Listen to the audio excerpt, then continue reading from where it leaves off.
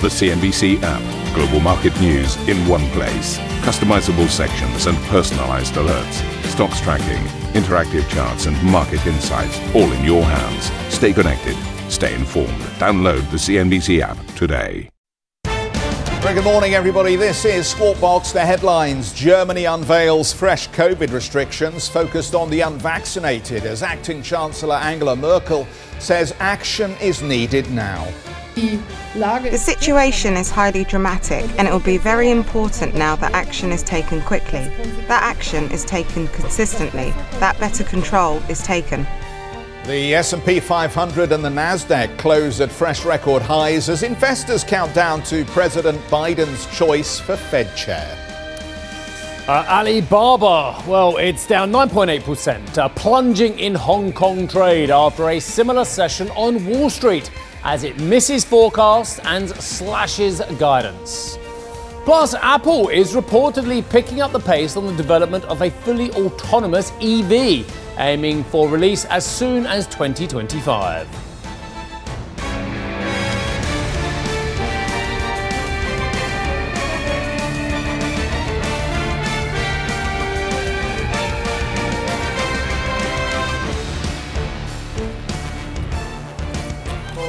Yeah, very well, thank you very much. I just want to say hello before you do your read. Okay. Before you get into the doom and gloom of the news. That's very kind. Well, I think we all knew that these were coming, so let's get into them. Germany's acting Chancellor Angela Merkel has announced a new set of measures to curb the rising number of COVID-19 cases and increasing hospitalization rates. Unvaccinated people will be barred from entering some public venues in parts of the country where rates exceed a certain threshold. Merkel highlighted the importance of getting a jab. We know, and it's unfortunate. We could be better off if the vaccination gap wasn't so big. And that's why many measures that need to be taken now would not have been necessary if we had more vaccinated people. And it is never too late to get vaccinated. Even now, you can still make a good contribution for yourself and for the community with a first vaccination. Well, let's bring Annetta in on the story for a look at exactly what these new restrictions imply and how they will work. Good morning, Annetta. Maybe just flesh out the story for us. Who will they affect and how will they be affected?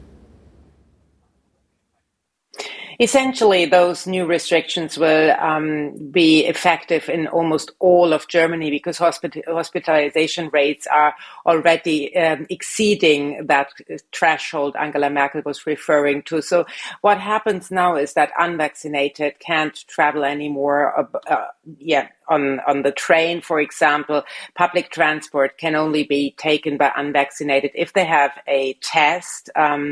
And also restaurants and bars and theaters, all that kind of public venues are more or less restricted for those who have not been vaccinated without a test. And if hospitalization rates will rise even further, which is more or less quite likely because the incidence levels are increasing exponentially here in Germany, then everybody needs to get a test again before entering any public space. When it comes to the work area, that also it can. Unvaccinated people cannot go into their offices without having a test. So it's essentially, we call it 2G. Either you are you had it or you got a vaccination, and that's the only possibility to actually take part in public life as normal. The vaccination rates in Germany are very much dispersed, whereas the west of Germany has quite high vaccination rates. Parts of the east are especially badly affected, and they don't have vaccination levels exceeding 50%, especially Saxony. And that is also the areas which are worst affected by the now resurgence of the virus. For example, Saxony, where Dresden is located, they are looking into a complete lockdown, for example, because the hospitals already are filling up dramatically. The same holds true for parts of Bavaria. The the region close to Austria, for example, is very badly affected.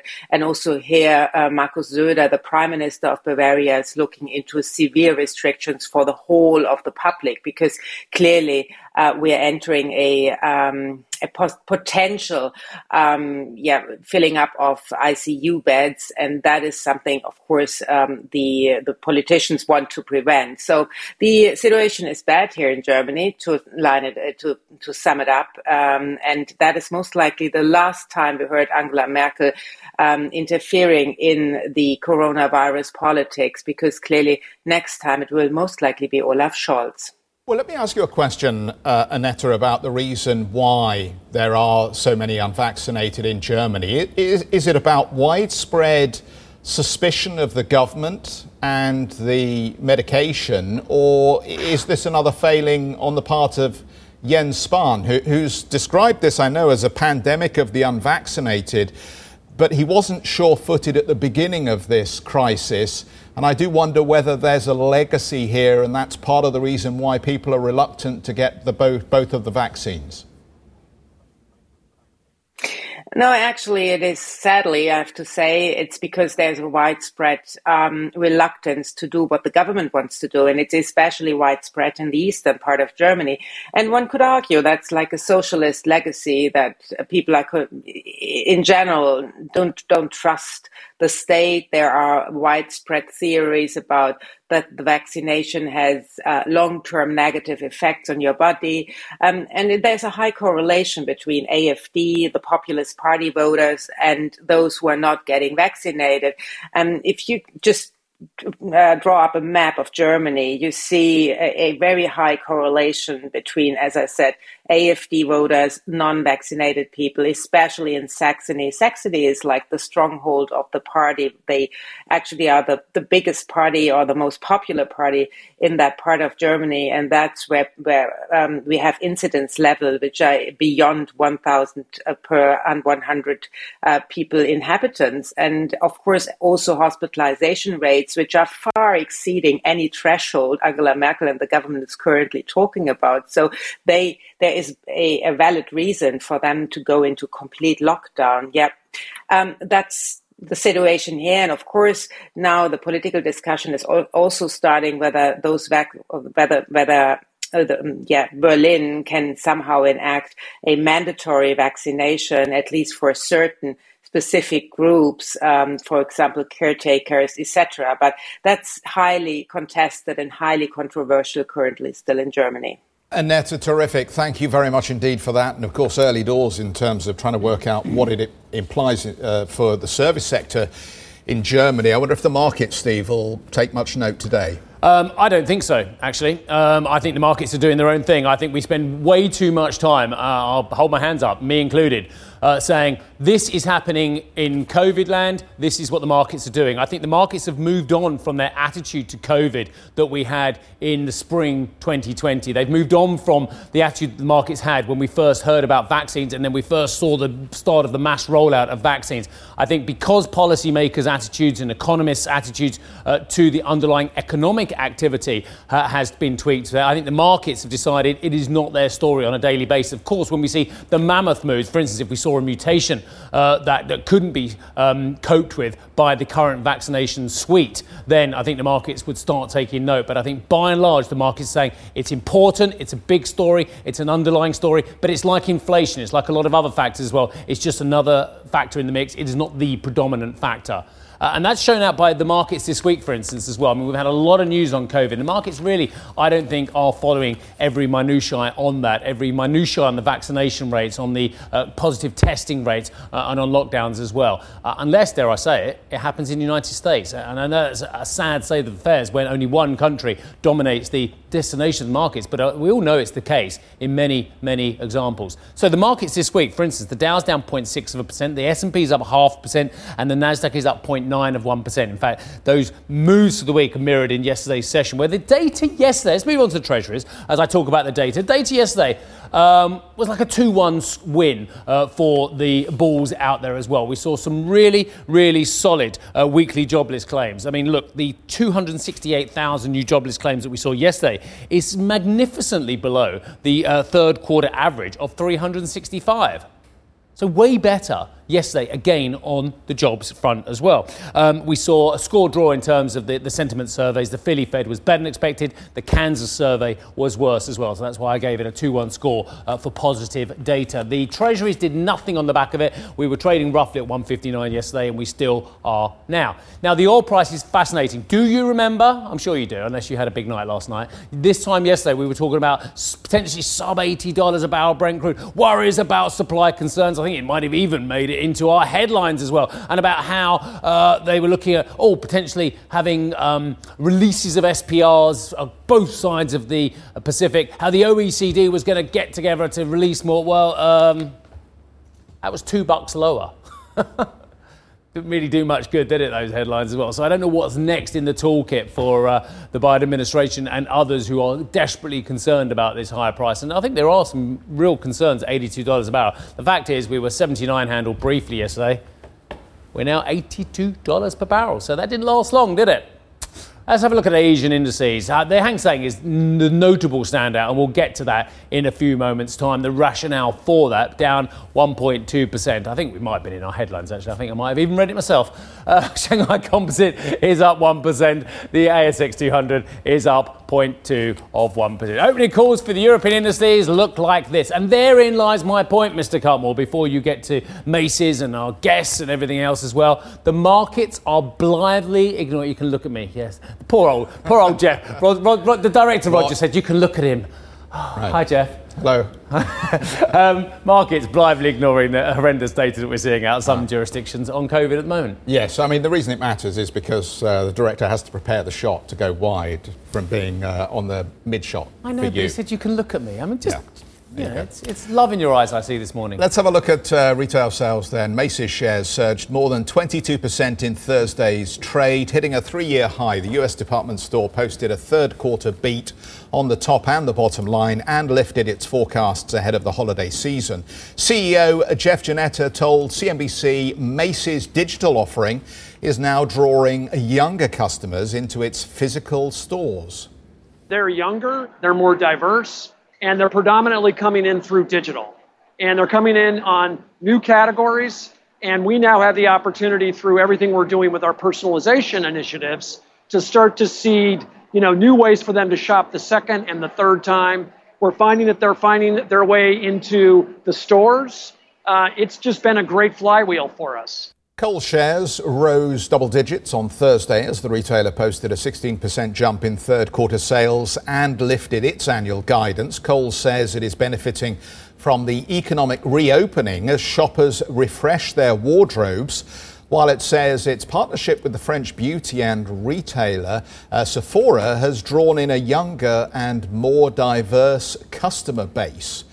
Thursday's earnings from Kohl's and Macy's cap a week of strong results among the US big box retailers, with Walmart, Lowe's and Target also beating forecasts. Shares in Walmart and Target are down more than 3% for the week as they vowed to keep prices low despite inflation and cost pressures. Brandon Fletcher, senior analyst at Bernstein, joins us. Brandon, very good morning to you. Are we now finding out exactly what those furloughed Americans did with those checks from the federal government? Yeah, I mean, for sure, there's an absolute benefit that's come from all of the stimulus. And importantly, to remember that there are child tax credits that are in every monthly check, as opposed to in the past where it was a single receipt. But what's remarkable is that the expenditure is everywhere. So it's beyond just stimulus. Obviously, there have been raises for the lower working folks in America for the last several years, and so they feel a little better. The middle class, frankly, didn't do that well, but stimulus gives them some confidence, and they participate a little bit in their house value and 401ks. And then everybody who's wealthy is obviously winning.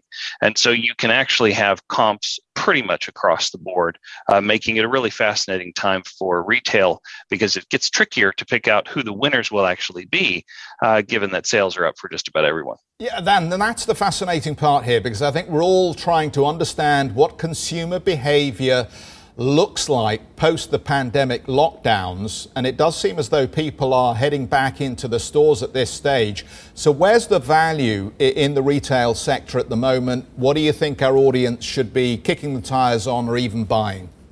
Yeah. And so, usually when I join you guys, I try to be outside and in a physical store or looking at what's going on in the real world. Things have been so crazy in terms of understanding where the market is that I'm actually in New York for the first time almost ever because investors are trying to sort out where to go. And our biases and those that we've been recommending are actually to think about winners that are defensives, but also have idiosyncratic growth.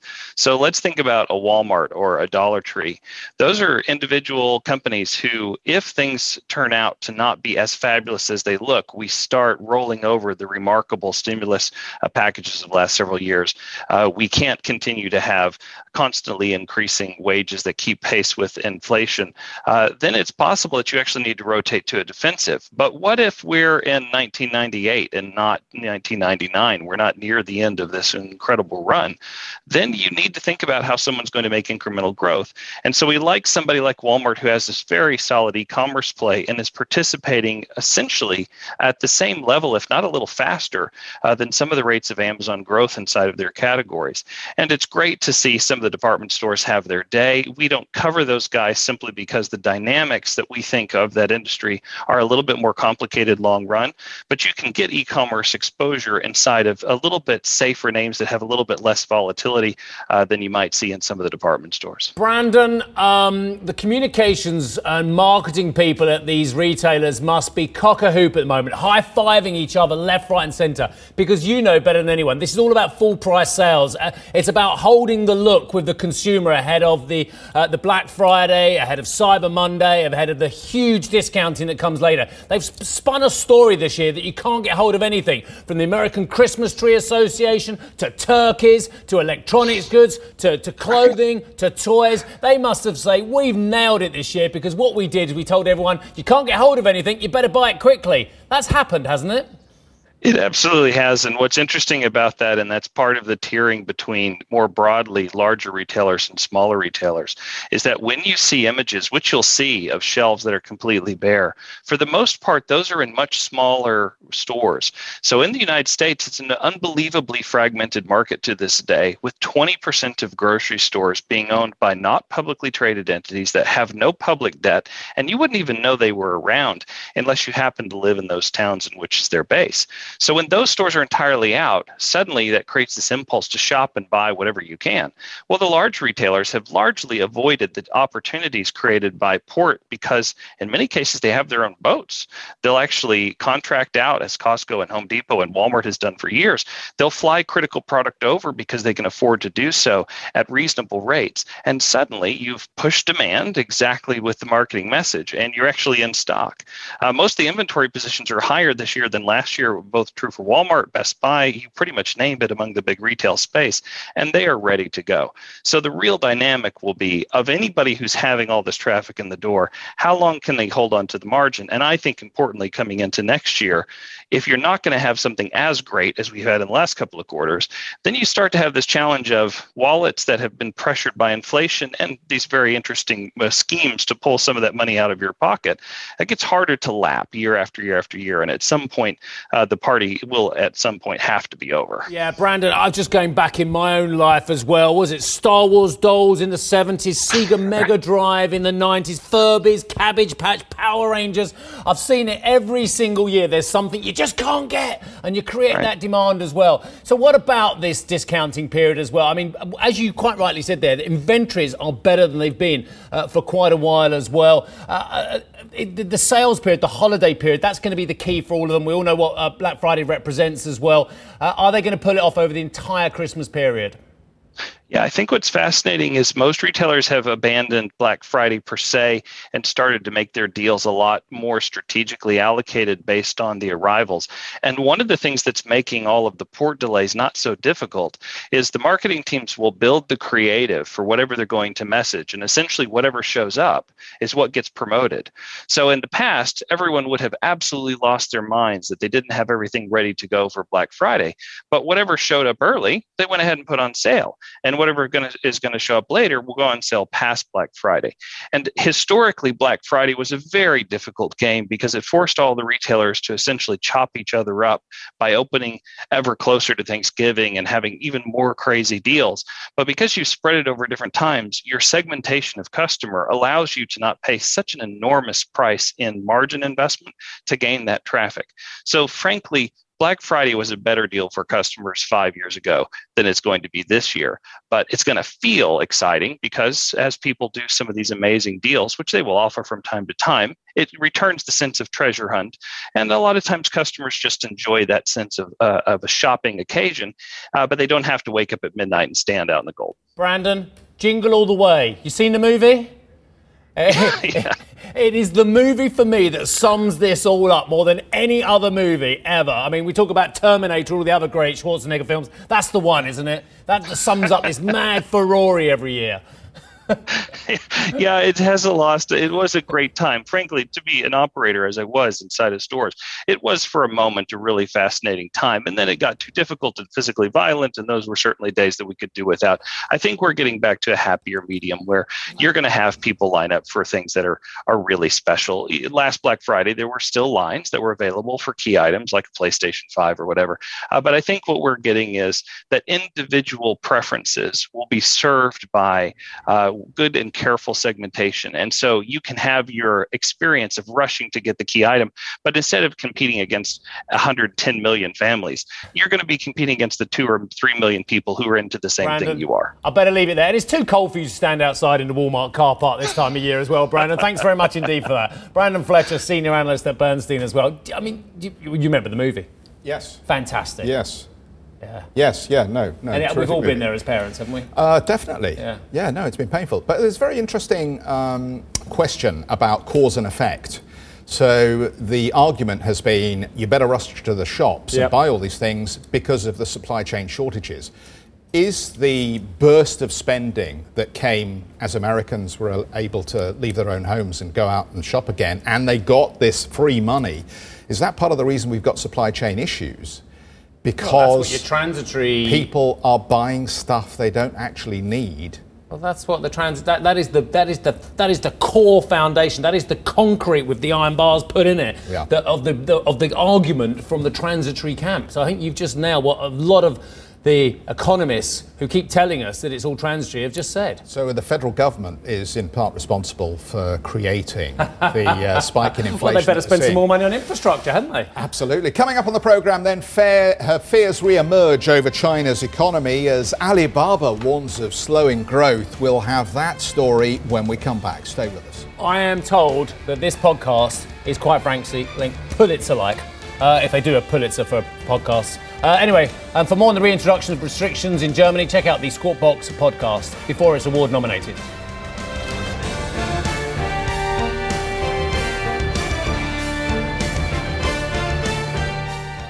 Ambition to me is about doing better. I think ambition creates a pathway. The best advice I can give to someone starting off a career is don't have a career, have lots of careers, try loads of different things. Talk to people and put your ambition out there. I don't feel that I've hit peak ambition because it's a learning journey. CNBC is where ambition meets opportunity. What does living ambitiously mean to you? Hear it from our CNBC anchors, reporters and global business leaders on CNBC.com.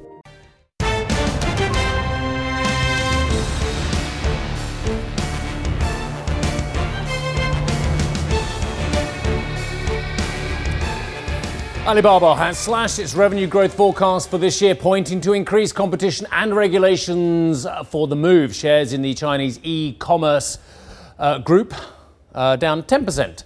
plunging on the announcement. Alibaba now projects revenue will grow between 20 and 23%, the slowest pace since its market debut, after missing expectations in the second quarter. Elsewhere, Chinese retailer JD.com also warned of slowing growth in the second half of its fiscal year. In a conference call, the company's president said JD faced a myriad of headwinds, including relatively weak consumption demand, as well as rising prices of raw materials, COVID cases and extreme weather patterns. Japanese Prime Minister Fumio Kishida has announced an additional fiscal stimulus package worth $490 billion as he looks to revive growth in the Japanese economy. The amount is larger than had been expected, while the government will compile an extra budget before the end of the year to fund the proposals. It comes as Japan's core inflation rose 0.1% in October on an annual basis, the second straight month of growth. After months of wrangling and false starts, President Biden's Build Back Better bill is expected to be voted in the House of Representatives tomorrow. House Minority Leader Kevin McCarthy derailed the chances of a vote in the next few hours with a lengthy speech. The Congressional Budget Office says the bill would bump the federal budget deficit up $160 billion over the next decade. The Democrats' right wing had refused to vote on the bill until the financial assessment had been completed. Well, President Biden is nearing a decision on his nominee for Fed chair and whether Jay Powell should keep his job. The central bank has hinted at rate hikes coming sooner rather than later. The Chicago Fed President Charles Evans and Atlanta Fed President Raphael Bostic have both indicated that a rate rise could come as soon as next year. And I guess the question that will only be answered in the fullness of time is, if Lael Brainard wins and is the person who becomes the head of the Fed, will it make any difference to policy? I have no idea. And I don't think anyone does today. I mean, well, everybody has largely didn't we all said, talk about it won't change Jay Powell policy. as making a big difference to Yellen, and before that Bernanke, and we seem to see a continuous pattern which actually very little politics involved, which is good news, to be honest. They don't seem to respond to whether they have Democrat or Republican stripes. But the other news is, I don't know. I honestly can't see how what the comments from Brainard and the comments from Powell would have changed much that we've seen over the last few years. Changed policy. What would have changed in terms of interest rate policy? Very little, I'd imagine. No, I agree with you. I mean, the subtle shift that I think we've witnessed since Janet Yellen ultimately is more of a focus on labour and employment rates than perhaps previously, where price movements were I guess, the core focus and key to the policy remit. But there have been a couple of things that have shifted a little bit. One, it seems to me, is there's much more of a focus on labour conditions, the state of the labour market, the unemployment rate, the participation rate, and to a certain extent, perhaps more of a reluctance to upset the markets. And maybe that has something to do with the 2013 taper tantrum and concerns about ultimately where bond rates imply mortgage rates are going. But it does feel as though the Fed, to a certain extent, has become captured by its own policy. Well, for sure. But I mean, the terror that central bankers have of getting it wrong at this stage of the cycle, when there should have been at some stage a slowdown in economic activity, but because everything's been distorted by A, COVID, and B, this vast amount of quantitative easing, and C, the debt that's been taken on by a vast amount of individuals, corporates, municipalities and states as well. I mean, everything's distorted compared to even 10, 15 years ago as well. So the terror that central banks have now of acting and tipping the market over the edge and tipping the economy over the edge, and it must be absolutely palpable. The cost of getting it wrong, of tightening too quickly, is far greater, I would suggest now, than it has been for decades. So the pressure on previous central bankers, from Greenspan to Bernanke to Yellen, whatever, was less than it is now of making a policy mistake, even on the tiniest. I saw in the Bank of England, they were talking about rate hikes before the end of the year. And I saw, it's almost nailed on now that we're going to have a rate hike in December. And I was like, okay, fine, December the 16th, I think it is, and we've got the Fed on the 14th and 15th as well. So, and I was like, what's it going to... 0.125 people are talking about. Did you see that? They're talking about 0.125% rate hike from the Bank of England at the start in the December. What on earth difference is that going to make to anyone's financing? Yeah, no, I believe I asked. The palpable terror of putting 0.125% increase. And the markets, how will they react? Yes. I mean, I think I asked that specific question to Andrew Bailey about what does that tell us about the state of the UK economy if you're concerned that introducing a modest hike of that degree would tip us back into recession. You asked him about the 0.125. I asked him, yeah, and I said, you've obviously decided not to go at this point, but does that indicate to everybody that the UK economy is on such a knife edge that a very modest increase in rates would tip us into an economic slowdown? And he obfuscated, I would say, and said, no, that isn't the case, but the precautionary principle, I think, is primary at this stage. It's totally the case. Why introduce the rate hike when we're still waiting to see what the impact of the job scheme being unwound is going to mean for the economy? Previous cycles, you wouldn't worry about a 25 basis point rate hike. You wouldn't particularly worry about a 50 basis point rate hike. But what you would worry is about the cumulative effect of the rate rising cycle, not what an individual wait and see, precautionary, would just take back the last one move would be on the tightening front as well. It just shows how absolutely precarious these economies are. That obfuscation, which is such a lovely word, almost as good as the filibustering that's going on from Kevin McCarthy. Yes. We should do words of the day, shouldn't we?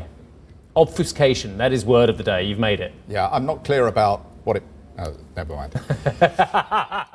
Thank you for listening to Squawk Box Europe Express. For more market-moving news, you can head to cnbc.com. Or join us again on the show with Jeff Cutmore, Steve Sedgwick and Karen Cho, weekdays on CNBC.